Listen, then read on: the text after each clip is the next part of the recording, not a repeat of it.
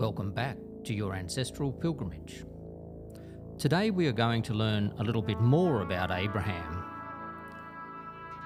But before we start following his journey in faith, remember to open your mind, because it really helps explain so much and will answer so many questions that you may have about your faith in God.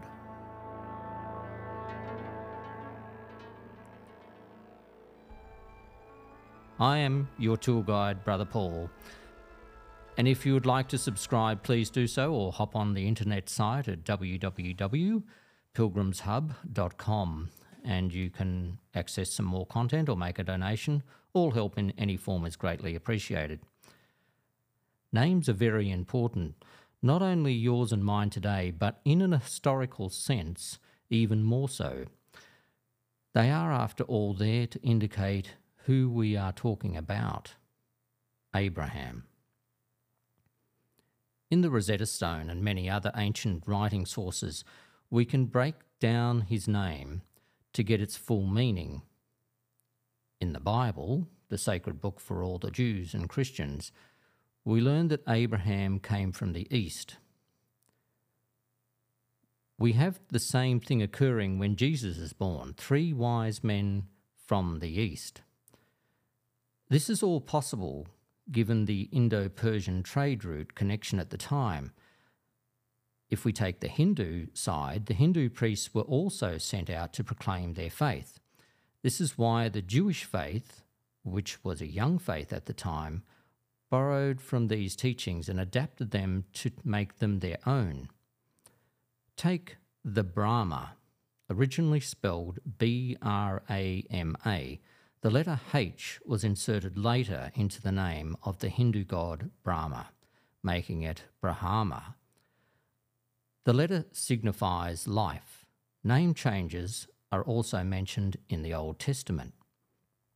God changing a man's name from Abram to Abraham, it is God the Father, or Yahweh, who is called El at this stage, who does this. God later reveals to Moses that his name is Yahweh. But before that, it was El, E-L. This act by God makes the Hebrew meaning of the man's name change from exalted father to father of a multitude, giving more life to Abraham. But as I mentioned earlier, this all goes even further back to the Egyptians, to the god Ra. Ra is the main creator of the Egyptian pantheon, the sun god.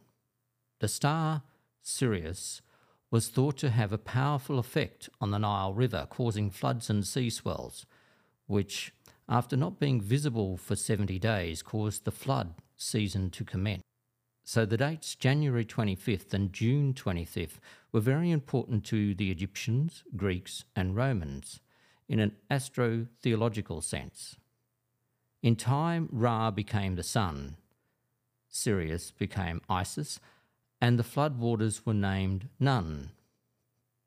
The Hindu religion took on these Egyptian teachings and made them theirs by their use of the name Brahma. Ab is the equivalent to Ra, the original sun god, and Ham is the Egyptian founder god. It is also of note that the fire god of was called Abram. In Hebrew, Ab means father, and Ram refers to the sign of the zodiac named Aries. While I only want to touch on pre-Abrahamic times for the sake of getting a better understanding of the scripture, the breaking down of names and locations is extremely important if you want to reveal their hidden true meanings. I refer to the zodiac here because without it all faiths are lost.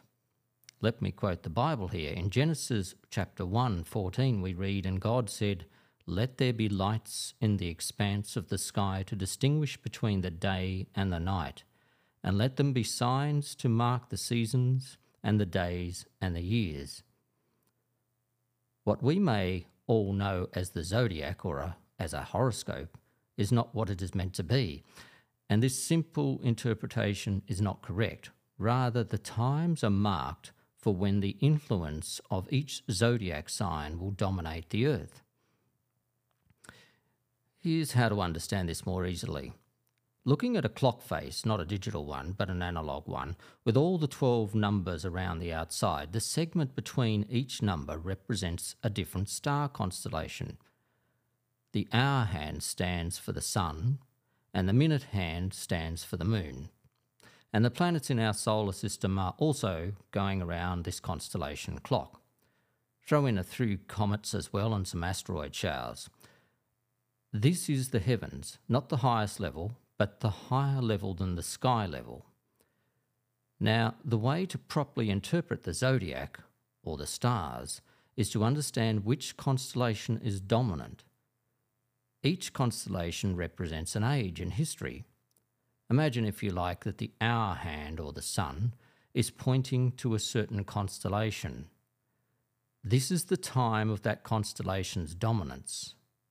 When the clock completes the whole loop, it's a new beginning, a new day. When it moves through each hour, each sign of the zodiac in turn will be dominant in its influence over the earth. So that is why we take the Christian nativity scene. You remember that Abraham came from the east, the land of the Chaldeans, like the wise men. You may also recall that the Old Testament Daniel, who was thrown into the fire like Abraham, was very learned in prophecy. He acquired his learning in the same region. And we can calculate that on September the 11th, 3 BC, the date of the Nativity, the sun was in the middle of the womb of Virgo, which could be seen clearly in the east. And it was also the day of the new moon. This is not a coincidence. It is time. Just like an alarm clock, at the right zodiac alignment, the heavenly alarm goes off, and what is prophesied will happen. It is written in the stars. In our own time, we cannot avoid the influence of the constellation Aquarius. It is now becoming the dominant sign, and like this, the truth will rise, and the water carrier will feed his fish living water. Life-giving water. You may recall that in the Bible, Jesus asked the Samaritan woman at the well for water, and he talks about living water. What is worth noting here, though, is that the setting of this scene for Abraham's arrival is either just before or at the start of the rise of the zodiac sign Aries. This is extremely significant because the traits of the sign Aries will have bearings on the development of the new faith. This is why the new faith of Abraham is the commencement of the Jewish faith. The Jewish faith and all its symbols will now come into dominance, and its precursor under the sign of Taurus will fall away. As with all things like night and day, yin and yang, there is good and bad. Whilst Abraham may have ties with Hindu origins, we must first acknowledge that he is a descendant of Noah, and his bloodline runs through Shem. The Shemites would or should be ruling as the ruling line. It is extremely important and sad that in our modern age people discredit the flood and Noah's origins, and yet in all ancient texts it certainly can be found. Without a doubt, in the region Abraham was, and archaeologically and via texts from Egyptians, Sumerians, Hindus and more, all have the same flood account. What is greatly misunderstood is that at the end of an age you will have divine intervention, and this is our God of salvation who saves the world from sin.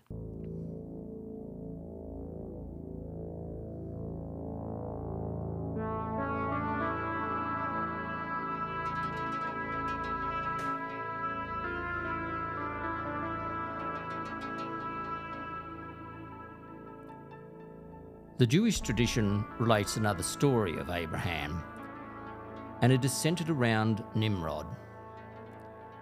Nimrod means mighty hunter and rebel. But he is not a descendant of Shem, but rather through Ham. He was sly and trapped both animals and men. He attained many followers, and they grew in number. But although his empire grew and he became the mighty king of Babylon, he feared a descent of Shem would one day take his throne. Now Nimrod was opposed to God, who had saved the world through Noah by flood, and he and fellow rebels, growing in number, opposed God. Nimrod then created many gods in opposition to God. He built things high off the ground and would build a tower, and these were constructed very well out of fired bricks. He was determined that he and his followers would survive if God so wished to flood the earth again, but always watchful for a contestant for his throne. He set up priests and magicians to watch the stars and look for signs. One night the stargazers reported a star in the east rising and grew in brightness and ran to tell Nimrod. Nimrod called a council, and they all agreed a new child would be born that would rise against him. Abraham would be that child, a Shemite. We can also see this in literature, that it was necessary for Abraham to leave Ur. On leaving Ur, you would think that Abraham, having been saved from the fire of Nimrod, would now have complete faith and understanding of God. But faith is not like that. We all have questions, and some we just can't understand at the time. But this is a test of faith, and in the end we gain understanding of God and just who God is. This can be much later in life, that it all may make sense to us and we grow in our understanding of God. Abraham sees a castle on fire on a hill. Abraham questions himself, can it be that this castle is on fire and has no one looking after it? From inside the castle, the owner looks out and says, I am the owner of the house on fire. This question really relates to Abraham questioning God. He now knows God rules and owns all things in the universe, but why, now when the world is on fire, burning in sin, does God do nothing about it? God revealing himself to Abraham does not reveal his intention for Abraham. God already had a plan of salvation, a way to put the fire out. This time not flooding the world, but instead revealing himself to the world, first through Abraham, then to his descendants, then later at the beginning of the Piscean age, he reveals himself through Jesus again to save the world that has gone astray under the added dominance of the Greek and Roman empires. He now would reveal himself to the world. Abraham's father leads them on the first leg of this journey. Along the main highway route, he reaches Babylon. The Babylonians worshipped Marduk and the Etim Anki, meaning house of the foundations of the heaven and earth. This was the Tower of Babel, or what is now left of it. Then Abraham travels further on to Ashur on the banks of the Tigris River. It was a holy place of its day, like Jerusalem, a holy place for many religious beliefs. However, upon entering the city, Abraham and his family did not even dismount from their camels. The city had many temples dedicated to Ashur and quite a few to Ishtar as well, and many terrible religious celebrations took place there involving orgies and male and female prostitutions, all in honour of Ishtar. From there, Abraham journeyed to Nineveh to replenish his supplies. This town was well equipped for this purpose and later became the capital of the Assyrian Empire and a huge city. This area was known as the Fertile Crescent. From here, Abraham and his family travelled through Gozan to Haran. Haran was a pilgrimage city. It was the centre of the cult of the god named Sin. The cult was closely related to that of the moon god in Ur. The temple of Sin was located here. Finally, Abraham's father Terah died after many years there.